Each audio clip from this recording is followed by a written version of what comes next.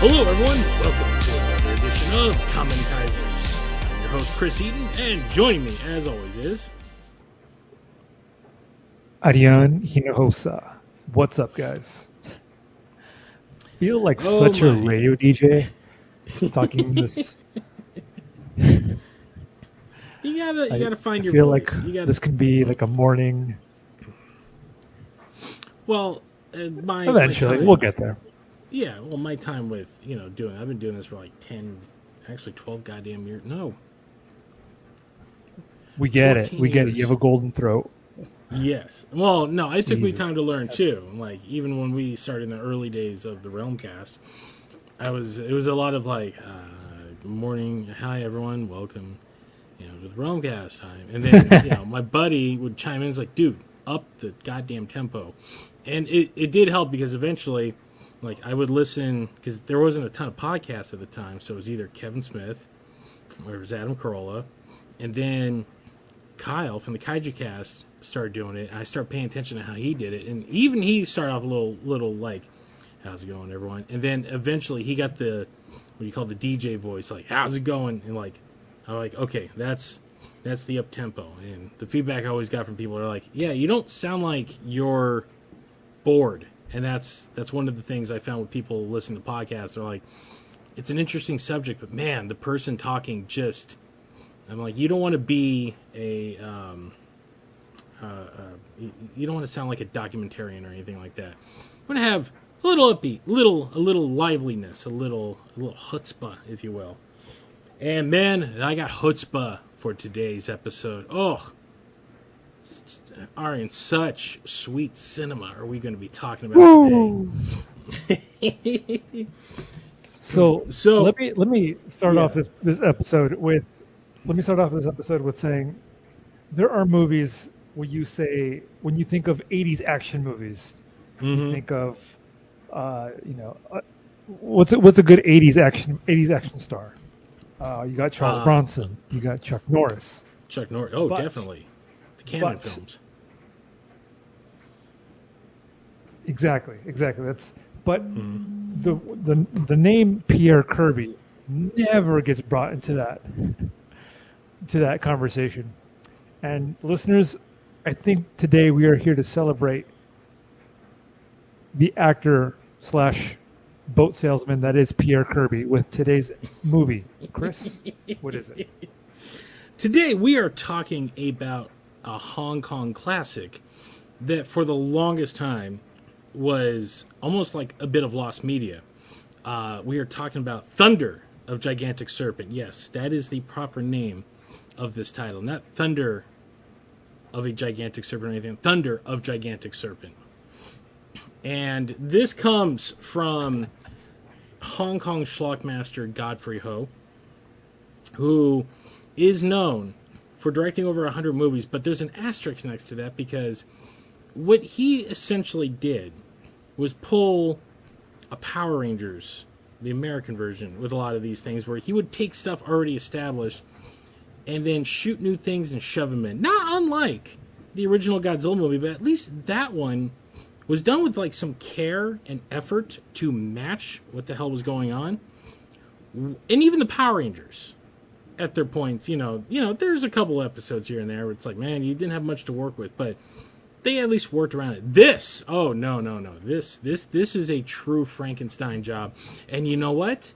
It truly was like bacon on top of this movie's hamburger. I've only seen clips of it. I knew of its history.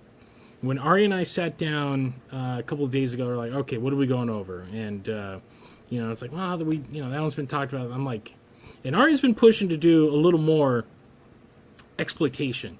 And I'm always down with that. So I pitched this, and then he pitched one we're going to do in a couple of weeks, which I can't wait to do.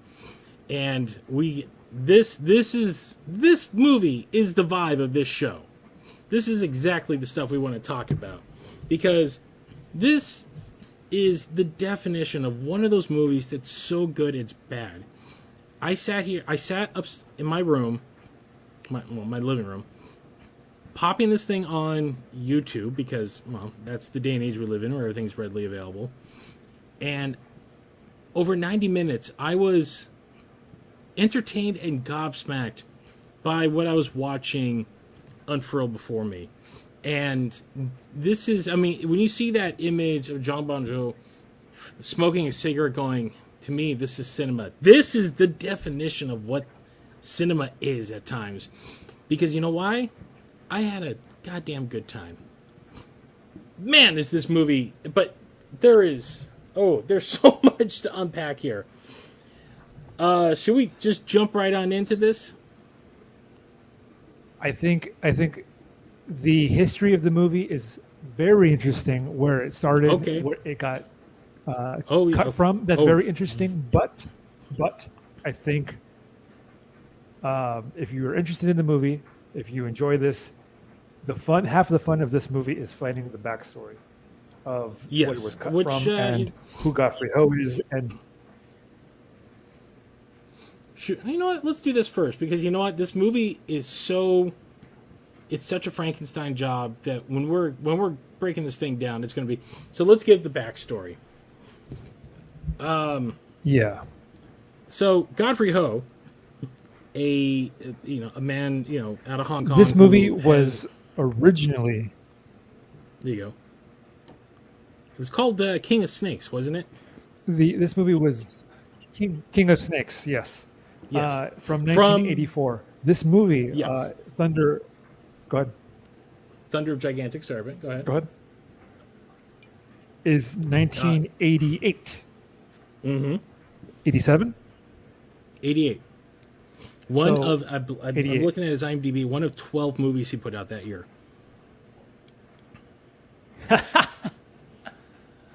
Oh my God. Yeah. Just like Raymond Burr in Godzilla King of the Monsters, this movie features, like I said earlier, a amazing martial artist / used boat salesman by the name of Pierre Kirby, who in this movie goes by the name of Ted Fast. Oh I'm my God, not 100% sure. I'm not. There's a lot of missing pieces that are not said in the movie, or me that didn't pay attention to the movie. Maybe you can help me out, Chris. But a little bit about Pierre Kirby, and you know what? Never mind. You, the listener, are going to have plenty of time going down that rabbit hole. But we'll give it a little backstory. Real quick. Just go ahead. Just a little bit. Go ahead. No. Give it a little backstory, because you seem to really appreciate this gentleman. Oh man! So Pierre Kirby is a British man living in Hong Kong in the late '80s who fancies himself a martial artist, but to make ends meet, he sells boats, and so he meets Godfrey Ho. Again, the details are not 100%, but Godfrey Ho decides to put him in his movies, and then you get movies like Thunder of the Gigantic Serpent and other wonderful cinematic masterpieces that you can find on the internet. So, long story short, Pierre Kirby acts in a couple of movies. One day, he's selling a boat to the Philippines. He loads up in Hong Kong and sails away into the sunset, where he is later boarded by pirates and kicked off his ship and goes missing and is presumed dead by the year 1990. Years later, his sister from England comes over to China looking for her brother and finds out that Pierre Kirby has been an actor this entire time. Pierre Kirby never told anybody about his acting career, not even his own family. So to the surprise of his sister, finds loads of movies with Pierre Kirby's dubbed voice, which is not his real voice when you watch the movie. Oh God, no. But what is real is his action. His action and his look. He's this Cadillac Ken doll of a man with some of the fastest punches, quick draws, roundhouse kicks that I think can challenge Jean-Claude Van Damme, Charles Bronson, who else is good in the 80s? Steven Seagal, and any of them.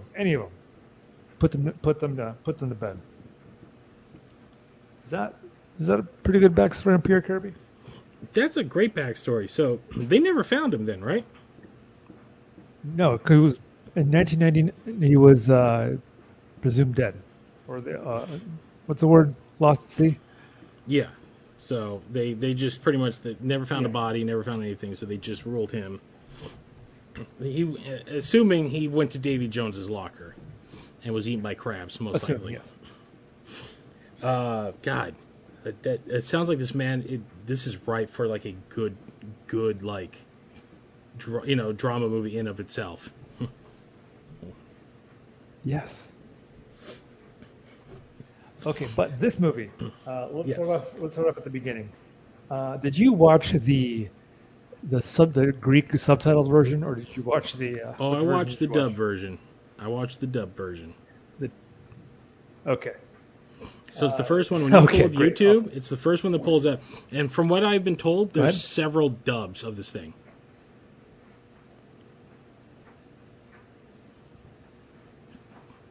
So, which one did you view? I began with the Greek subtitled version, and I found that the other one with the crazy synthwave soundtrack looked a little better and sounded a little bit better. So you and I did watch. We ended up watching the same right one after. then. Yes. Okay. Awesome. So we've watched the same one then, because again, I'm going to bring this up because it's so mind-boggling. So this movie opens with a storm. It looks like the opening of Godzilla vs. Mothra, the original one. Storms raging, thunder, lightning, and there's a landslide, and out of this landslide comes just hundreds of snakes. Just that, and that's the only pile of shot. snakes. Just pile, like all in this mud, and it's clearly on a miniature set, and they just shoved some snakes into this mud, and then poured water all over them, probably get them riled up. Smash cut to the most 80s looking villain I've ever seen in my entire life. It's a generic white dude. Looks like he's in his mid 40s, with the receding hairline, wearing the T-shades, and he's got a revolver in his hand. And immediately you start hearing the dub. And first things first, I recognize that I'm like, oh my god, this is done by the same studio that did the later Toho Godzilla movies, because I recognize like half the cast from Godzilla vs. Mechagodzilla. Same slurred R's and everything like that. The Godzilla, stuff like that. All that was in this. So this dude is firing cans, like Marge and her friend in that episode of Simpsons. They're just, shooting a gun, firing some cans. And this dude's henchman comes up and says, the formula is ready. And he makes the boldest, 80s supervillain proclamation. And he's like, as soon as I have this formula, I will control the world's food supply. And then they'll have to bow to me, and gives this ha ha ha laugh. The dub makes it that much better. This opening moment tells you exactly the movie you're gearing up to watch. And from there, it just hits the ground running. Because for it to make sense, I mean, look, I'll say this. The movie does have a somewhat linear storyline, because it does look like a good chunk of the original movie was used for this. Now, there's clearly a lot of the dubbing has changed.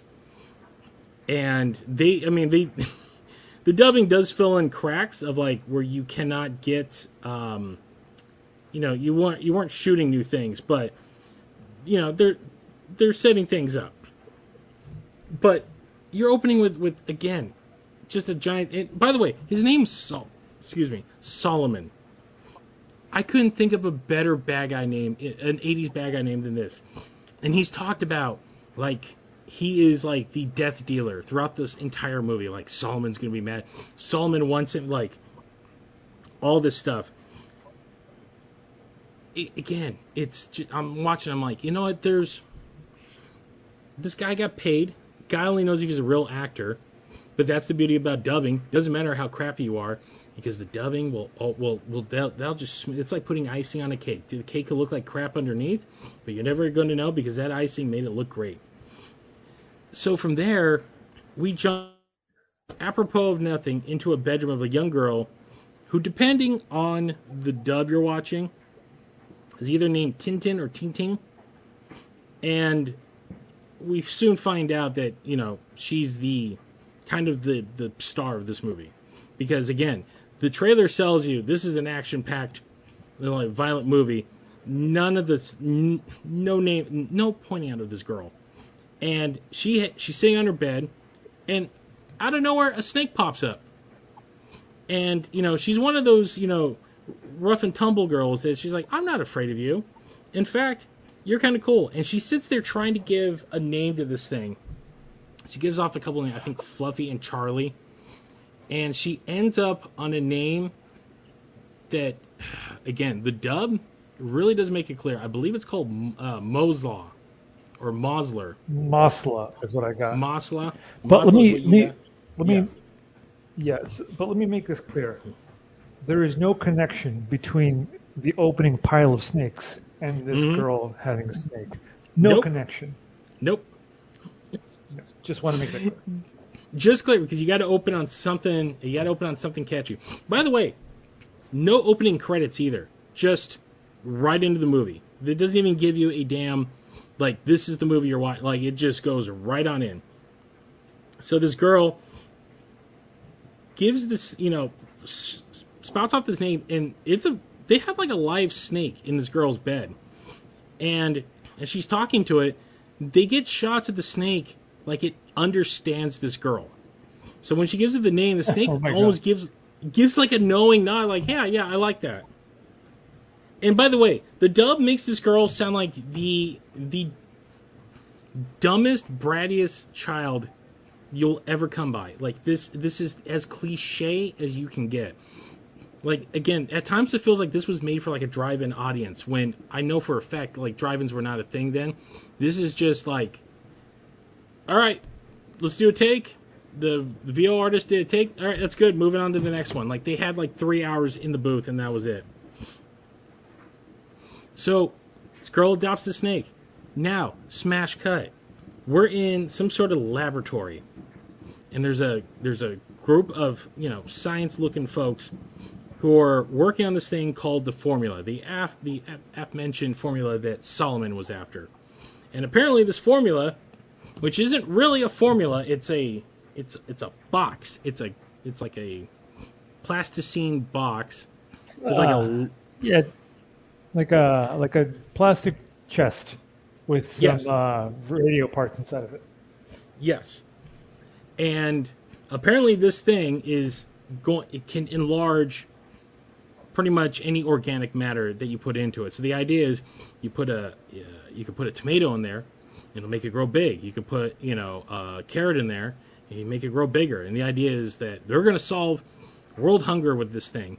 They're always trying to solve world hunger. That's the shot of any any scientist in these movies. So in order to test it, instead of testing it on a vegetable or any sort of these things, they throw a frog into this thing. They crank the sumbitch up, and there's a bunch of flashes, and people are kind of, they get a shot of the scientist watching, and then cuts back. And this little frog is now this gigantic frog puppet fits perfectly in the box. So the thing is the size of a chihuahua now. And they're like, yes, congratulations, yes, this is great. Meanwhile, the scientist though makes mention that he knows that scrupulous individuals are after this thing. He's like, I will not have it used for evil. And it's from there a bunch of soldiers just kind of storm whatever this compound is that they're at, and we're told that they're more like your uncles who've been hanging out in your backyard. They've had a little too much to drink, and they have guns. So many guns. And when you look at the guns, you look at them and you're like, what is that? What kind of... They look like someone spray painted a super soaker. But I digress. Yeah. Well, they come in guns ablazing. And again, pure 80s magic. Because they just start opening fire. Now, these are I'm assuming they just had real guns and they put blanks in them. But they do that trick where we had maybe 10 blanks for the shot, so you get a close up of the barrel every time. Just seeing the blanks come out of it, and then they reuse that scene over and over again. No blood either. The people that are getting shot down, they do what I call the good, the bad, and the ugly death, where they grab themselves and they go ah, and then they fall over. But the guns are so damn loud that it's just like there should be like a million bullet holes everywhere. None of it's there. And there's just bloodless bodies laying around. It's a bloodless coup. I want to know where these magic guns, because anybody would ask for these things because they leave no trace whatsoever. Kind of like a lightsaber. So they break in, they shoot pretty much all the scientists except for this one girl who gets away. She grabs the formula, as I say with quotation marks, which is just the box. And she skedaddles out of there while the soldiers, give chase. So she's running, pretty much, they're on her tail. And she says out loud, I will dump it over here so that way they can't find it. And she tosses this experimental growth machine over like a 50-foot ravine. And it just goes down. I'm like, I don't know if this thing is exactly built like it's like a phone case, but I'm not sure that thing technically would survive a fall like that. No matter, doesn't matter. That's neither here nor there, because we're not worried about such little things. Well, she pretty much gets away. The goons pull up. They actually, you know what? I completely forgot. She got away in a car. She ditches the car, or she got caught, ditches the car, then ditches this thing. And the car just explodes for no reason, by the way. Again, stuff like this just happening left and freaking right. She's left pretty much, she gets injured in this explosion. And pretty much nothing after that. We cut to Ting Ting with some friends, as I say. They're two boys who keep bullying her because she's a girl. She can't do, boy things. And so she's like, I'll show you, you butt munches. And she goes exploring, and lo and behold, all right, what does she find? She finds a box. Yes. She finds, the formula. The formula box. And what is her first her first out loud thought? There's a lot of people thinking out loud in this movie. I can put Masla in here, my pet snake. Yep, and that's exactly what she does. She picks it up, takes it home, sneaks it in past her parents, puts it in her room, and she dumps her snake in there while she's gearing up to practice homework or some nonsense. I forgot the line they gave her. So she puts the snake in there, and the machine goes off because apparently it just senses everything and anything they put in there. By the way, not hooked up to any of the other crap that it was hooked up to in the lab because it's just the box now. And the snake gets zapped by this thing. So it goes from like a regular garden snake, like it's just a tiny little, little snake, gets zapped, hops out, and it looks like a damn anaconda, but it's now a puppet. And this is the most glorious puppet I have ever seen in a schlocky movie in my entire life. This thing, immediately, it's got these big, dopey eyes. It is clearly, in the close-up shots, some dude's hand in a puppet. So the main shot you see is like some strings, and this thing is just bouncing around like in the old games when you would put your controller down and the game would just stay there and the character would start doing little animation things like, hey, we doing anything?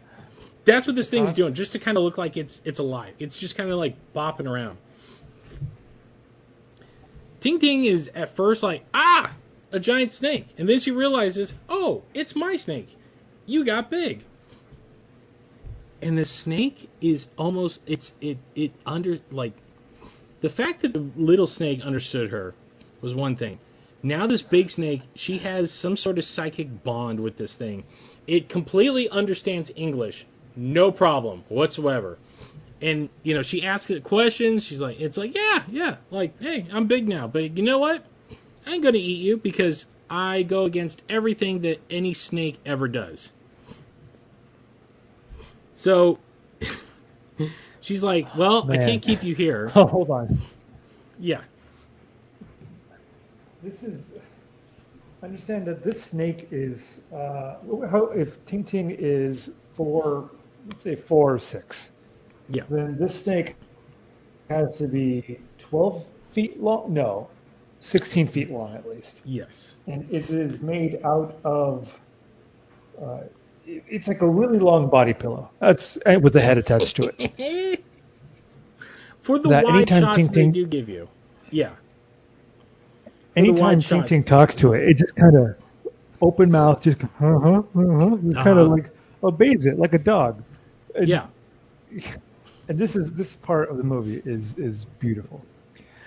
The scene, there was a scene where the kids were bullying Ting Ting, and now I don't know what they're doing, but they're skiing in dirt. What do you call that? I don't know, but they're on these skis that are like treads. They look like tank treads, and they're like, and they have like ski sticks that they're going downhill with, and they're having a race. And now, the snake is helping her. It's slapping all of her friends away just so she can win the race, and then stick it to their face that they're losing to a girl. Yeah. Go By ahead. the way, neither kid notices a 16-foot snake ever. Well, they try to explain that because it's hiding behind a hill, but somehow its tail is long enough and fast enough they can slap these two, little bastard upside the head, and they never once turn around to see what the hell was that? Like, no. And the snake does like it crouches, like it knows it's being watched, like so it's being coy. And every time they show it over the hill, it's the tail that's just kind of hanging out and it's flopping around, kind of like a dog's tail. And then like the head portion, like you get like maybe like as long as the puppeteer's hand is, and that's about it. And at times it just kind of lays there, and then at other times it's like nodding its head up and down, like I did good. You know what? I showed those little punks who's what. You're like, what in God's name is going on here? Like, the fact that, let's remember, this was an actual film at one point. Like, this had a proper beginning, middle, and end. Someone made this. So, this wasn't anything Godfrey did, because he didn't have the money to make a puppet snake. This was all done by someone else. So, someone thought, this was a great idea. But because it's in this scenario, with the fantastic, it just makes it that much sweeter. So we pretty much get a gigantic montage. This thing felt like, this movie's only 91 minutes, but this section felt like it went on for 30. Didn't it? Yeah, it's like the Benny Hill of the movie, I guess. Mm-hmm. It's hijinks here and there, and they're having fun. It's cute, She goes fishing. At all times, the snake is like hiding behind a tree. Like they wrap part of the puppet that, again, as you said, looks like pillows shoved into segments. And the snake just kind of hangs out from behind it. It's always shot from behind something. So the snake is like, yeah, and she catches a bunch of fish. Because at least this girl has the wherewithal to realize this thing is a carnivore. So to prevent it from eating all the neighborhood's, pets and anything, and possibly people, I'm going to go rack up a bunch of fish and feed him. And while that's going on, the entire time that's happening, The Cure is playing in the background. It's just a new order. Yeah, and that's the other thing. The weird soundtrack notes in parts of this movie, like it's in. There was a point I thought, like, did someone add was this someone else's like tweaking with it? No, it's in the movie. There's clearly like copyrighted music that's being thrown in here that I know for a fact they did not get any clearance from. And this one whole segment, because again, the girl's talking, you hear nothing. You don't even, like, there's not even any Foley. And you're getting shots of, like, just long shots of the girl and the snake just kind of hanging out, and this music playing, and then the scene will, like, a new section of the scene will start, and it'll go about 3 beats, and then the music will just abruptly cut off, and then she'll be in the middle of, like, mid-sentence of something else. So they recorded the damn dialogue, and then overlaid all this music, and then cut off some of the dialogue that they had paid money to record. So, and she's like, I got a ball. You want to play? And her and the snake play like a game of volleyball with each other. And this is one of the few times you get to see, like, the snake, like, in full, like, form. Like, there's, like, a weird blue screen shot of her throwing the ball. The ball's clearly, like, blue screened on there, too. And the snake is, like, sitting in a way a snake would never would. It's literally the whole puppet just laid out. And the snake is, like, bouncing the ball back and forth. They're volleying back and forth. Just having a good old time. Because that is what this movie is all about. We're just having a great, great time. So, we smash cut to, like, them hanging out. And there's this dude spying on them. Because they're looking for apparently it's Solomon's goons. And they're looking for the box. And they see the snake. And they realize, oh, man. This thing must be, it's got to be from, the box, the formula. And while this is going on, this girl and her snake decide to play hide and seek because the snake knows the rules of playing hide and go seek. Like, she's like, I'm going to go hide, you go find me. And again, like most already know how to play hide and seek. Of course, he's going to play with her. Yes. So she hides in this weird abandoned building that's, like, on the beachfront. And the snake's just, like, around the corner looking, and she's, like, going, like, again, there was, like, whatever the direction was at this time, it's like, just wander around. Like, we just gotta get a shot of you and the snake in the scene. Well, a storm hits. And lightning strikes a tree, and she's inside this shack. The snake is outside. And whatever's in this shack, someone was, like, keeping barrels of lighter fluid, kerosene, gasoline. Like, it again, it's like out of a Looney Tunes bit, like when Wile E. Coyote, like, lights the match, and he's in, like a hole filled with, like, TNT in the background. Whatever the hell was in the shack, it made it look like it was that port warehouse in Beirut that exploded. I'm like, who in God's name? Like, there's clearly no OSHA regulations going on here. So it starts raining. Let me remind you. Hold on. Let me remind you that this happens before it even starts raining.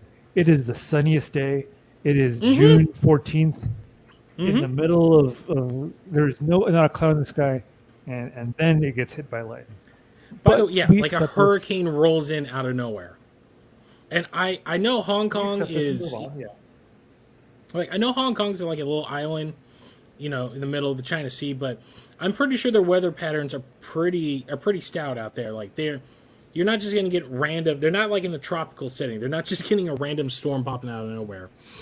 So lightning strikes this tree. It catches it on fire.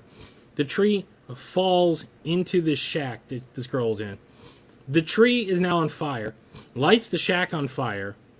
The girl is caught by the hundreds of oily rags that are now catching fire in here, and she's screaming for the snake to come save her.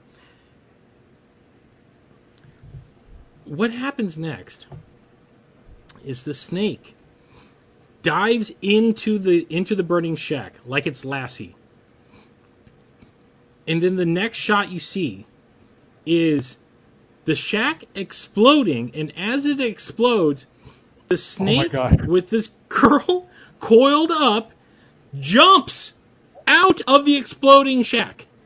Like, it's like Nicolas Cage could not walk away from an explosion like this. you're sitting, and by the way, it's all a miniature, and it's clearly a puppet snake with like a little puppet girl wrapped around this thing, and it just shoots out like they loaded it into like an air gun, like they shoot the t-shirts at like, you know, monster truck events, and this thing just goes flying out as this entire shack bursts into a fiery explosion. And the next thing we see, girl's perfectly fine. The snake, she's like, thank you. And the snake's like, yeah, no problem. So apparently the snake now has, you know, superhuman abilities along with being overtly large, including able to resist fire and leap at least, they had to have leapt at least 90 feet in order to get away from this explosion. It's the greatest shot. I sat there, I'm like, are you kidding me right now? But this is the point where I got so lured into this. I'm like, okay, this is bad, but I am having such a damn good time with this. I'm like, all right, I'm all in on this nonsense. So while that's all happening, we cut back to Solomon's, you know, his goon. Or actually, no, we cut back to Solomon himself. Like, it's another shot. And he ain't happy that his goons have failed. So he is sending his number one henchman, Billy. And he's a terrorist, he's a mastermind, he's great at what he does, and his name is Billy. Now, this is the real villain of the movie that I'm assuming that this movie was cut from, because at no point do Solomon and this dude ever share any screen time whatsoever. So now we have a new dude who's subcontracted from the main bad dude to actually go and do the work of the goons that could not get anything done. And we're told that Solomon is told that, you know what, we got Billy, but you know what, the police and Interpol, they're on to us, and they've sent someone to stop us. And this is hell yeah.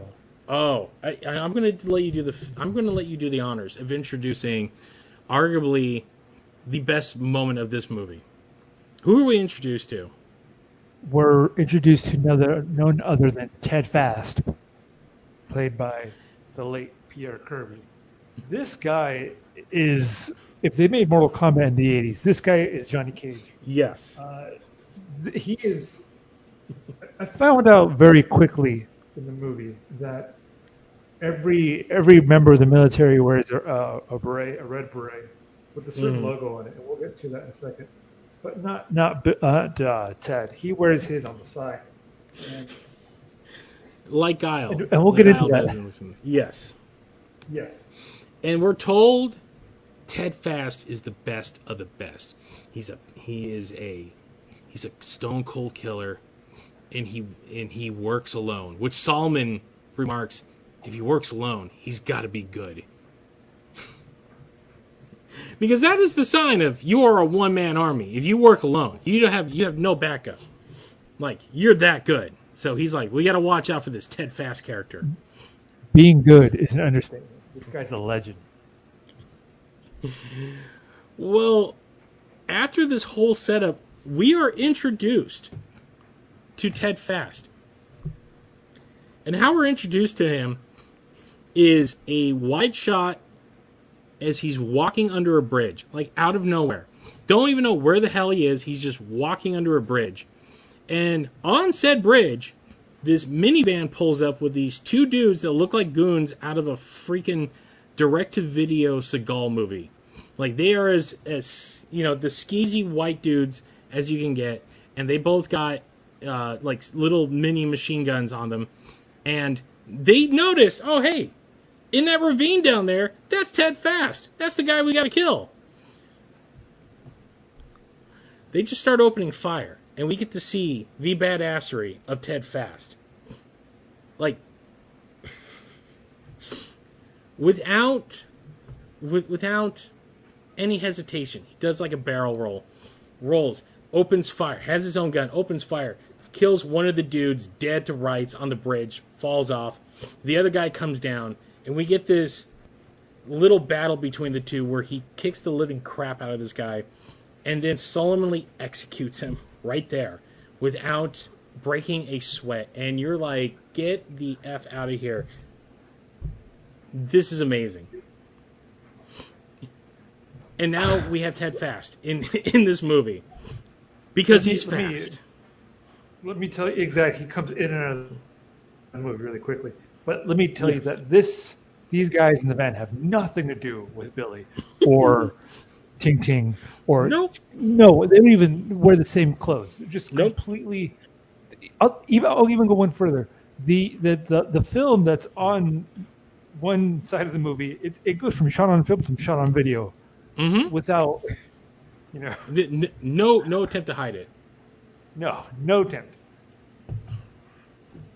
And they also play, like, again, every time they show him on screen, like, there's weird 80s synth music that's, like, being piped over it. Like, half that fight, like, this is the point I thought, I'm like, the movie, like, is there something wrong with this? Like, did someone put something on here so they could avoid copyright? Like, the algorithm or something? No, this is all part of it. You get no sound whatsoever. Is this the part of the movie? Is this the part of the movie where Ted Fast shoots some guy upside down on the floor? Yep. Yes. Yeah. To show how damn good he is. Just how damn good he is. This scene comes and it goes. Because right after this we smash cut to the girl scientist that survived. She wakes up in a hospital and there's a bunch of military dudes over her. And they're asking her about, the formula. She's like, I don't remember anything. And at this point, we are introduced to yet another character who is the real hero of the actual movie, Inspector Chow. And he is, he's Hong Kong, police. And the military is like, hey, this is a military matter. He's like, this happened in our district, so we have just as much say in this case as anyone else. But he's not aware of the formula. He's aware of some some terrorist or shenanigans are going on. So he's trying to get like some information out of her when what is that? More goons show up because they need to find out where this poor girl threw the box. And another shootout ensues. Is this the part where they meet her in her apartment? That's right. So because this is again. Hold on. So she gets out. This is the scene. Hold on. Mm-hmm. She goes to her apartment. 4 dudes each stand up, one at a time, in her apartment. And in the middle is Billy. Yes. Is this the introduction? The main introduction to Billy? Yes. Which, by the way, we're never shown him before. Like, this is the first time we really get to see him. This scene is, there's interrogation. He's like, where's the formula? Half the lines of this movie is either masala or where's the formula. Those are the two things you got to know. So he's interrogating this girl. What's her name? I'm sorry. Lynn. Her name is Lynn. Lynn. Thank you. Interrogating. Where's the formula? Where's the formula? In walks. Is it the inspector or is it just some random guy? No, it's the detective and his partner. They just happened to walk by her apartment, hear what's going on, and break into the front door and start a shootout with her inside of her own apartment. By the way, these guys also roughed her up pretty well too. Yeah. Yeah. Like they again showing how bad these guys are. No problem roughing up a helpless woman. So there's a fight that goes on. It turns into a shootout, and I'm like, oh my god! Like how many? This is an apartment building. This is her own apartment. Like she doesn't even know who these guys are. It's all over the place. She gets chased out. Detective T, Mr. T, what's his name?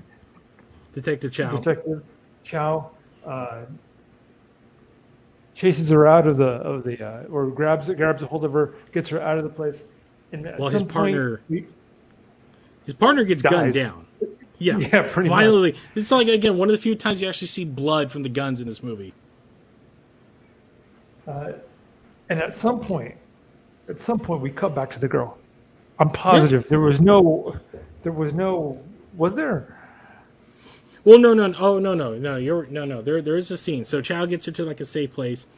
She confesses to Chow what's going on, and that she actually turns out she was quietly working for Solomon, because Solomon, That's right. Paid for school, right? Yeah, because her mom died and her father got sick, so he paid for her his school, dad- knowing his dad- full well. Yeah, this is like some Dad died shadow. of a stroke.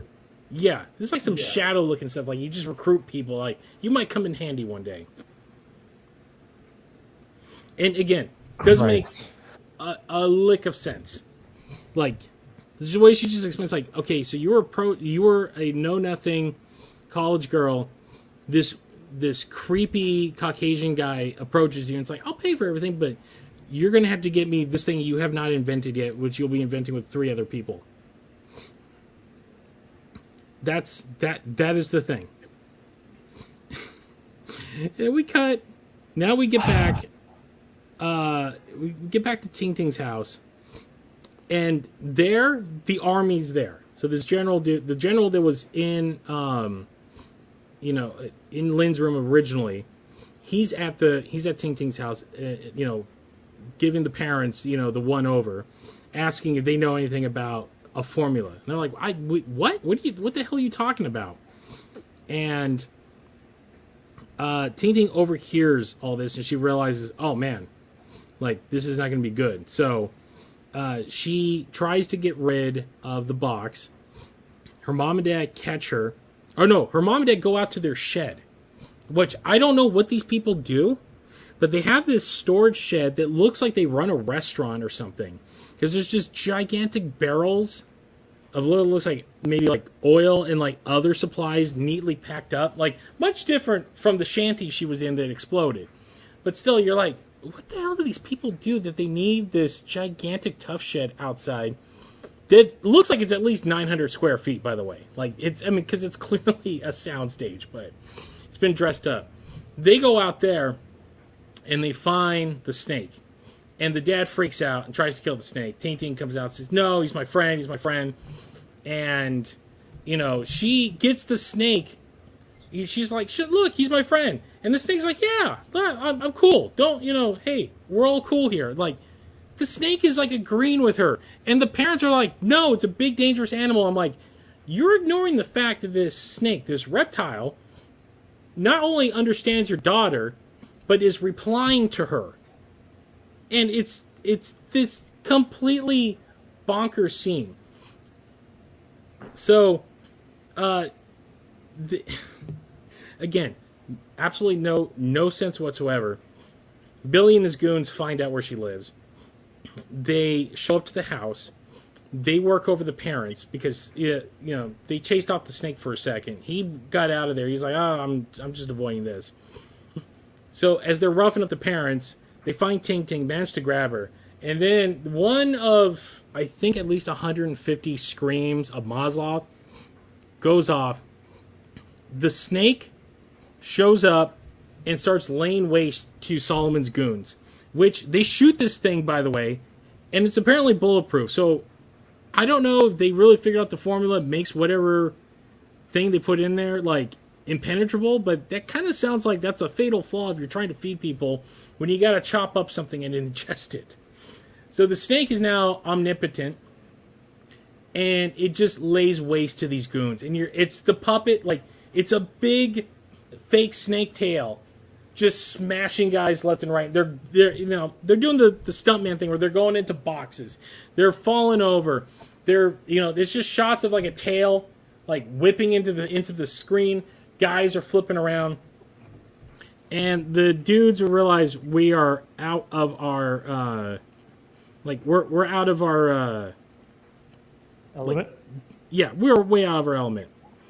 So they realize, okay, we got to deal with this snake. So they set up a trap, and the trap is like this electrified fence, and they got the girl, and they use the girl to lure the snake out. And so she's screaming for the snake, and the snake comes in, approaches the trap, and she's screaming like, no, and the snake, again, one of the few times the snake actually just doesn't listen, goes into the trap, and the the hitmen like, yes, we got it. Now, set off the trap. Again, the dubbing is just mwah. The trap is set. The snake gets caught. They try to fire a few rounds into the snake. Doesn't do anything. They set out the trap, and it's electrified. The electricity somehow makes the snake grow even bigger. And now, this damn thing is the size of like Reptilicus. It's massive. Now it's like 130 feet long, and it's big enough that like, yeah. It, now we're in the kaiju movie. Oh yes, now we've officially entered the kaiju part of this movie. By the way, the consistency of the size of the snake is never set. At one point, it's like maybe like 20 foot tall. Like, it's enough that the girl gets on it, this thing's back, and like she can sit on it like a horse. And then there's other shots of it where it's like over like a mountain, like, and it's gigantic, like it's as big as Godzilla. So it does not. It makes no sense. So the plot is not over. So now the snake's big, and Solomon's got some. He has backup just in case of this sort of thing, because the man thinks of everything. Billy calls in a plane. It's a Cessna. Oh my God! It has submachine gun turrets propped up on it, like it's a P-51 Mustang out of World War II. And now the snake magically went from being on the beach to now we're like in the hillside, and this model plane is now strafing the crap out of this snake. And the snake, which by the way now roars because it has to, because it's giant, so it doesn't make like cute little sounds, it roars. It really doesn't affect the snake that much. The snake just seems more annoyed, and it's bobbing its head up and down, because that's apparently all that the wired puppet can do. And this plane comes around 2 or 3 times and keeps strafing, which by the way, pretty great for a Cessna. Like, if you can get a Cessna to maneuver like this, man, you are one hell of a pilot, and that's one hell of a single engine prop plane. So the snake manages to take out the plane, and that's it. The plane lands in a fiery crash.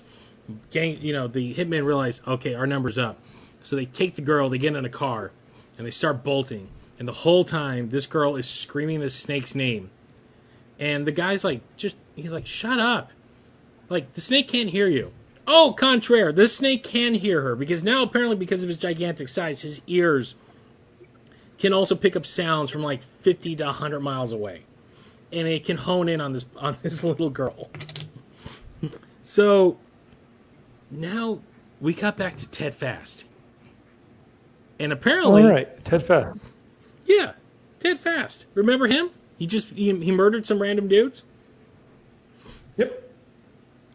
He's sitting in an office, apparently somewhere in Hong Kong. So apparently the dude works alone, but he's given full amenities by the government to get his own office. And he's literally, like, the shot opens, he literally has, like, his hands, like, on the table the desk he's sitting behind. And then, like, there's a beat, and then he picks up a phone, and then just puts it to his ear.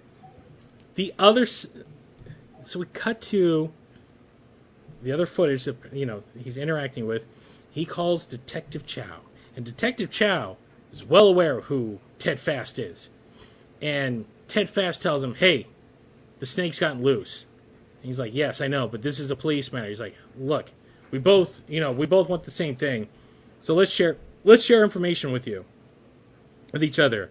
And of course, Detective Chow's like, Ted Fast, you're a good guy. Yeah, let's work together. We can solve this case. That's it! That's all there is. That's all there is to the scene, because we have to be reminded Ted Fast is in this movie. So Detective Chow pretty much is like, all right, we got Ted Fast working with us. And he's like, hey, the army's going to attack the snake. All right, that's it. So we cut. So again, I'll give credit to this movie, and I give credit to Godfrey Ho.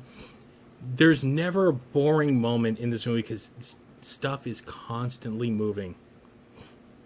Now the snake is gigantic, massive, and it is in a lake, and the girl is screaming after it. And we see the car driving over a bridge, but then we cut to the bridge, and the car is not on it, and there's a bunch of other people on this bridge.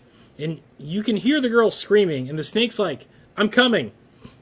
And in doing so, it pretty much destroys this bridge and murders about 300 people that are driving on the bridge at the same time. Like, a bus gets broken in half. The people go into the drink. There's a couple of cars. There's a train. And the snake just wantonly destroys this thing because it's after the girl, and to hell with anybody else. So now the snake's giving the military a good reason why this thing's got to be blown up. But the snake does not care. I'll give credit where credit's due. The stuff with the big snake actually does not look bad. I mean, it looks amazing. I'm sitting there, I'm like, the models and everything on this are pretty damn good. Like, the giant monster, like... I'd say it looks in between. It looks a little better than a Ultraman episode, but not quite Mighty Peking Man good. Yes. It's pretty solid. I don't know if it was a Japanese crew that did this. I couldn't find any information because there's actually very little information about the original movie out there because everyone is focused on this opus. So, after the snake destroys the bridge, well, we gotta come back to Ted Fast. And he's out there. He's out looking for Solomon's guys. And as he's walking around, one of Solomon's men recognizes Ted and decides to try to make the mistake of, taking Ted out. But Ted beats the crap out of this dude. Again, this scene comes out of nowhere. They're like on a mountain road, and Ted chases this dude up and down this hill. And there's this, like, music that feels like it's from, like, the Dream Machine.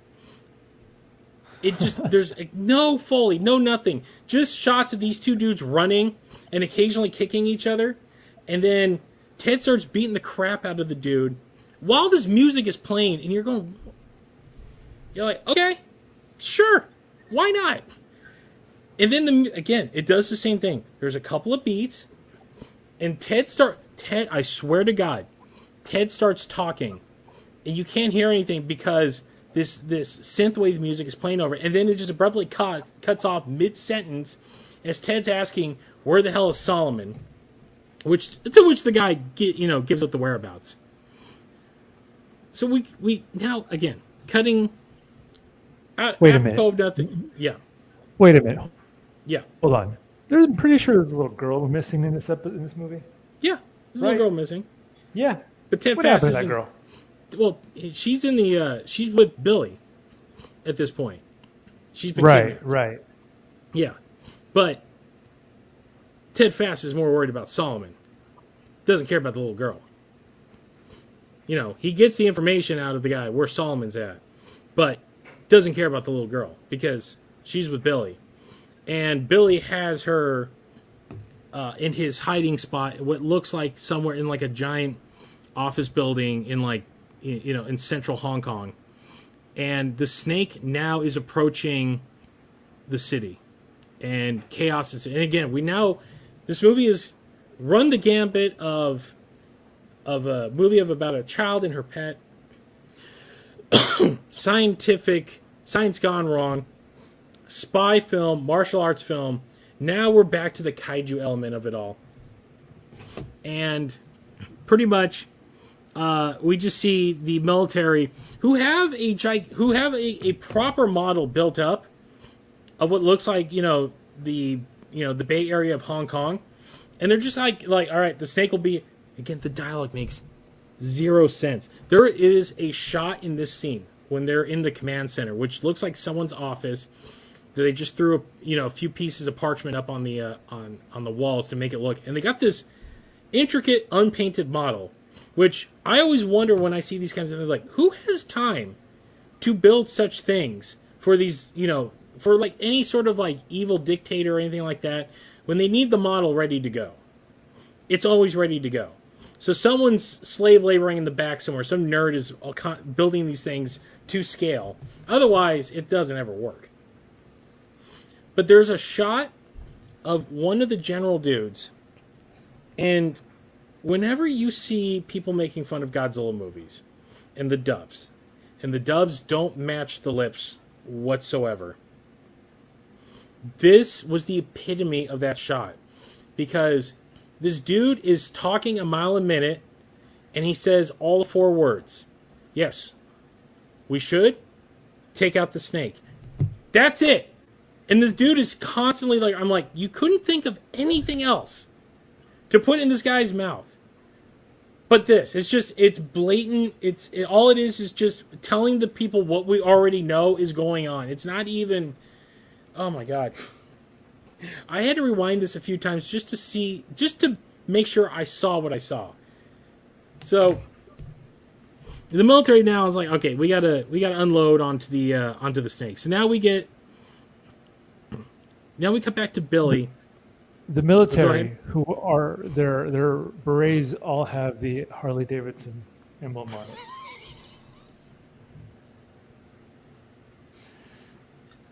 My God. It's all gorgeous. It is gorgeous. So we cut to Billy in the hideout. The little girl's like huffing and puffing around. They're watching a news report. Who, by the way, it cuts away from a story to the actual snake. So they're like, whatever's going on in the stock market is more important than this, 300-foot snake, this the size of a skyscraper, attacking Hong Kong. Not even doesn't even matter.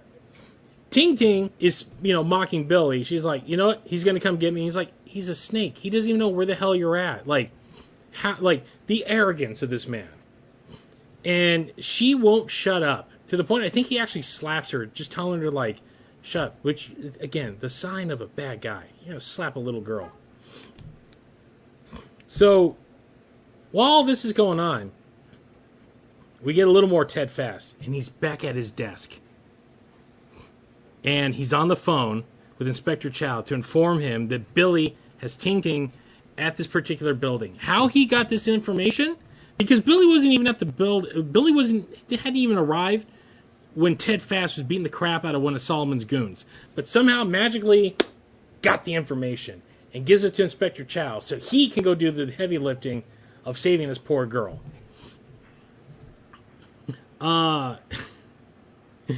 Which, again, continuity be damned. The second he hears this, by the way, doesn't ever question Ted Fast's, information at all. Chow is already at the building, the next scene. There's no, I was across town, I managed to get across town with a giant snake as everyone's evacuating. And again, while all the, as the snake is approaching, and it goes full kaiju, again, some great shots here. Like the snake going down, people are running. There's actually a very good, matte shot of the snake as it's peering between a couple of buildings as people are running. Again, credit where credit's due. There's some legit great, giant monster goofiness in this movie that, if you love this stuff, you're okay, this is solid. Even though technically it was made in 1980 and it looks like it's made in 1960, you're not really questioning it. So Billy is pretty much getting ready to drop this girl, but he needs her to give up the location of the formula, and she refuses to do it. So the snake shows up to the building they're at. Unbeknownst to Billy, who does not notice the rumbling going on outside, people now start fleeing this building en masse, and Inspector Chow is now running up all the way upstairs, trying to find that. I don't know if he was told what room or what office he was in, because at times it looks like he has no idea where the hell this girl is, where Billy's at. But he's going from like as people are like running past him because the snake is now coiling around this building. Very Manda-ish, like that scene in Destroy All Monsters when he wraps around. Yeah. If anything, it actually looks more like the deleted scene when Manda's like around the diet building and Godzilla's like, like next to him, and then for some reason they get entangled and they start fighting each other, which that's probably like, oh, we can do something cool, and then they realize this makes absolutely no sense. But whatever. Chow shows up, finally finds Billy and the girl as the snake is being bombarded by the military. Pay no mind the fact that there's all this chaos going outside. So Billy and Chow start going at each other, and they're like shooting each other. They're trying to, hand-to-hand combat, all that good stuff, while the girl is in the background screaming for her snake. So we get some cool shots of what's going on outside because, we've been away from we've been away from the snake action far too long. The snake now it's not going anywhere. It's around this building. It knows the girl's in this building, but it's not really doing anything. The military comes and unloads its full might. And again, something that I don't know, it had to have been something in the original movie. Whatever missiles these jets were firing at this snake, every time it hits the snake lights up. Like, it just... So, if you look closely at this, the close-up of the missiles firing is just a colorized version of the missiles from Godzilla in 1954. Is it really?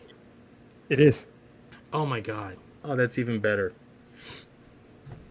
So, the snake is being unloaded on by missiles. The missiles somehow, every time they make contact with the snake gets this Dragon Ball-esque aura around it. Like, kind of like, the best way, it's like when Kong charges up from, like, the electricity in King Kong vs. Godzilla. Like that glow he gets around him. Or like when Godzilla goes magnetic. Like, just that aura around him. But it never explains what's going on with this snake, because now it's like electrified every time it gets shot. Doesn't matter. The snake's getting bombarded, and it just sits there roaring as it bobs its head up and down, occasionally whacks its tail at the fighter jets. So we cut back into the building and into the room with between the face-off between Billy and Inspector Chow, and he gets the one up on Inspector Chow. Billy does. He's got a gun. He kicks Inspector Chow's gun out of the way. Well, Ting Ting takes matters into her own hand, and she grabs the gun. And as Billy has his back to her, she runs up behind him and puts the gun to his back. Billy realizes he's got, oh crap, I got a girl, like a 9-year-old girl, holding a loaded weapon to my back. Billy then Inspector Chow grabs Billy's gun, turns it on him, and it's not clear, but I'm 99% sure. What? Oh, it's very clear to me. Detective Chow unloads on Billy in front of Ting Ting. See, literally right in front of him. But I also had the impression that she got a shot or two off, like before Billy even. Like it was like a Greedo moment. Gun, yes. Yeah, like she shoots him once in the back, and then Inspector Chow just unloads the clip into Billy, thus ending him once and for all. And he's like, "Hey, good job! You did it. You did pretty great." So let's move on. Yeah, let's get the hell out of here. Your giant snake is being bombarded by the military. Now, at this point, we cut to the military, and Ting Ting's parents have showed up, and they're like, why are you firing on that snake? Our daughter's in that building. No one told them any of that stuff. They just automatically know that her daughter is inside that building. So Inspector Chow now has to get out. So now it's like the end of like a Metroid game. Like, you're counting down. Like, you got to get the hell out of this building, and you got like 3 minutes. Well, first things first, Inspector Chow picks up the girl because now she's freaking out because she's worried her snake's going to get murdered, which it is. And the first thing he's like, well, we're being bombarded. There's a 120-ton snake wrapped around the building. Let's take the elevator. Realizing that's a dumb idea, picks up the girl, puts her on his back, and then starts going down what I'm assuming is about 19 flights of stairs with this girl on his back. At points, the damage from the military and the snake become apparent as they get to the lower levels. And there's a shot, I kid you not, flamethrowers in front of the camera lens to simulate the fact that the building is now on fire. Like, they're trying to avoid it. And the girl's like, we can't make it. And Detective Chow's like, the hell we can't. There's a shot from above. And there's literally, like, you just see flames shooting out in, like, 3 different directions. And it looks like someone just took a blowtorch and put them in front of the camera. And you're like, you couldn't even give me, like a creative shot. It's like, no, there's just, like, 3 stagehands just shooting off napalm in front of the lens. Yep, it's the exactly greatest thing. Oh, it was so good. So they managed to get out. And the girl is screaming at Detective Chow, tell them to stop hurting my snake. And the detective, who has, a modicum of sense of what everything's going on, he's like, you have a gigantic snake. It has killed thousands at this point looking for you. It has to die. And she's screaming and fussing. He's like, all right, screw this. Picks her up, runs away from the building because now the snake is now being completely hammered by the military. And we get a cool little scene of the military just offloading onto the snake to the point that the snake collapses the building and it collapses onto the ground. No. Oh. No. You know how they kill the snake? You know how they kill the snake, guys?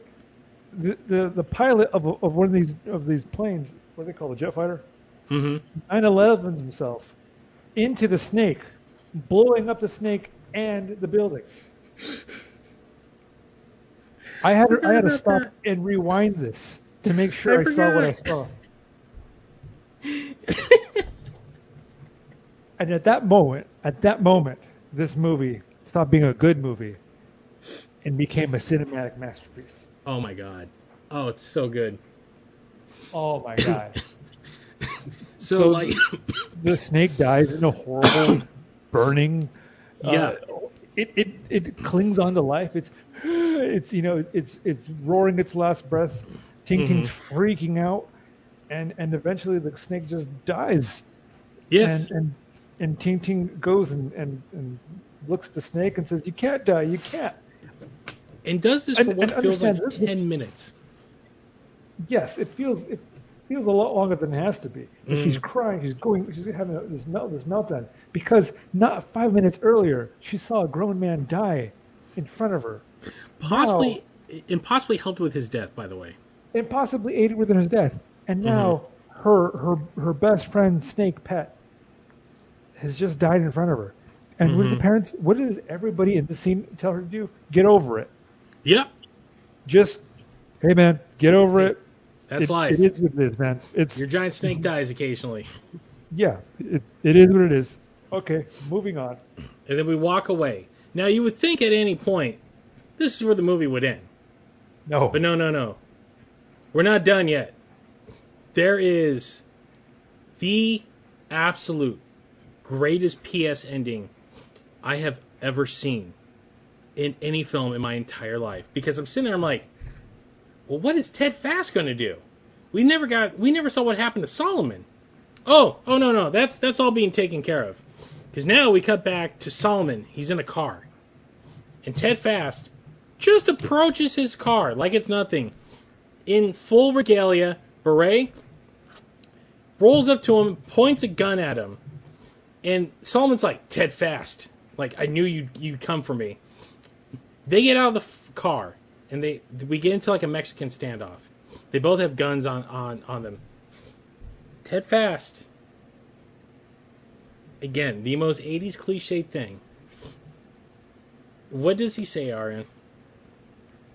We don't need guns for this. And he tells him to make my day. Punk.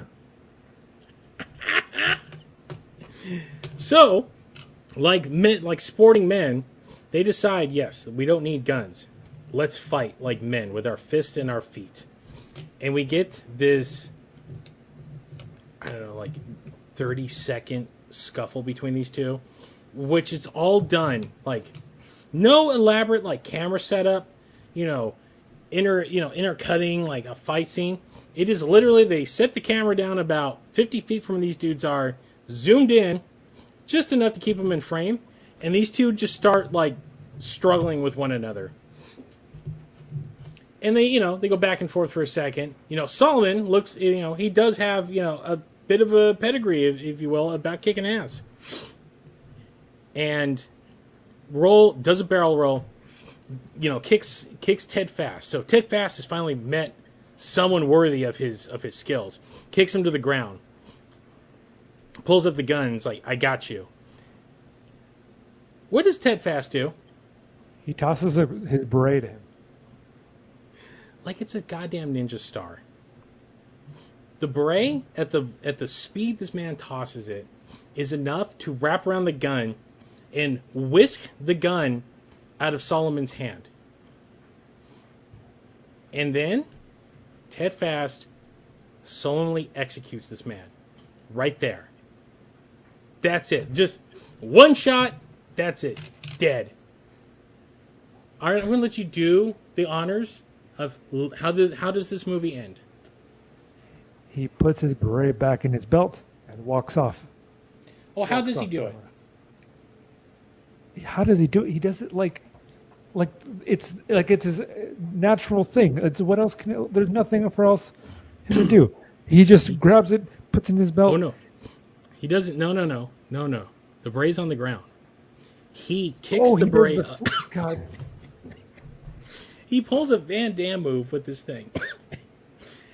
He kicks it up into the air, grabs it out of the air, puts it back on, turns, walks away, credits.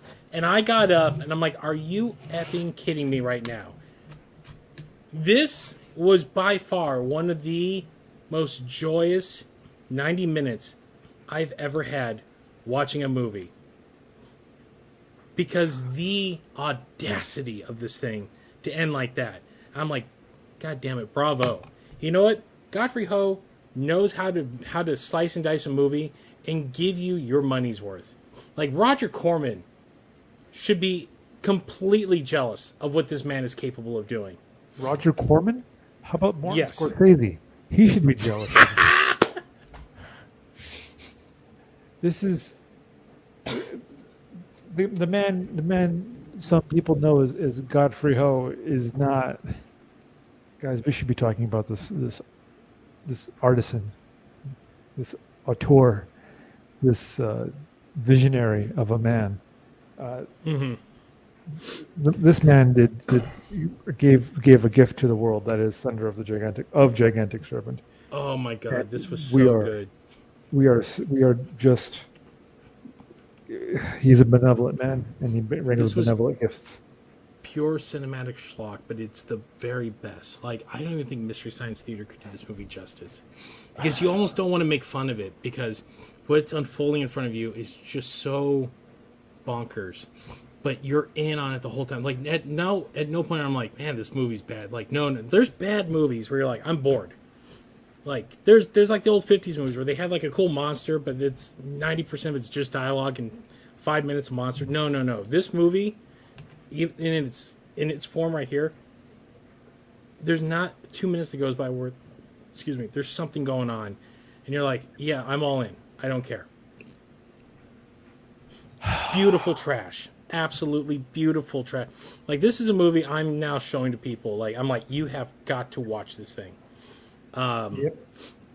The fact that it eluded me for so long, but I'm so happy that I have seen this. Like, I feel a bit wholer knowing that I have watched this thing. Like, this is right for like a midnight movie like thing. Like, I am going to go to my art house, the Frida.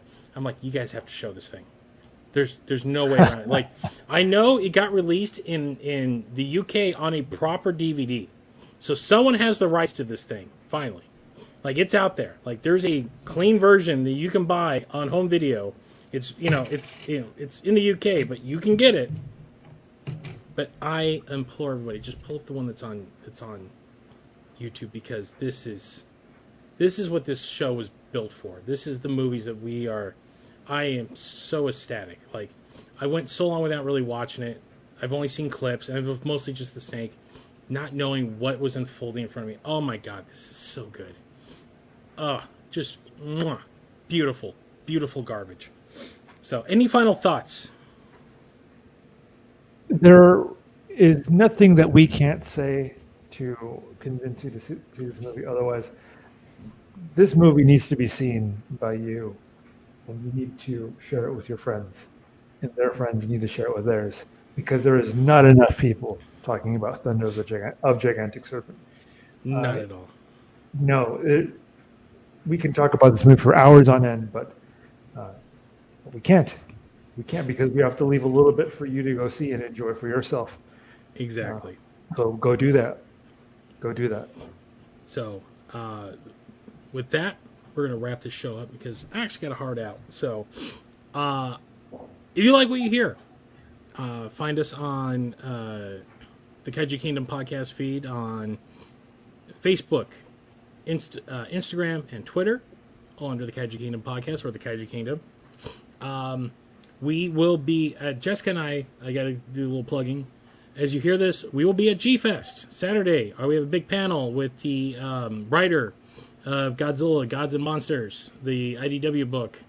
We'll be in Chicago for that, and then the week after that, we'll be at the San Diego Comic-Con. So I hope to see all you guys there. Panel we can't announce yet because Comic-Con's things. So when we get a little closer, we'll have that up. And again, if you like what you hear on this, do check out the Kaiju Kingdom podcast. It shares this feed with this show. And on that note, that is going to do it for this fantastic episode of Kamen Kaizers. So for myself and and Robot. Thanks for listening, guys. Good night, guys. Love you.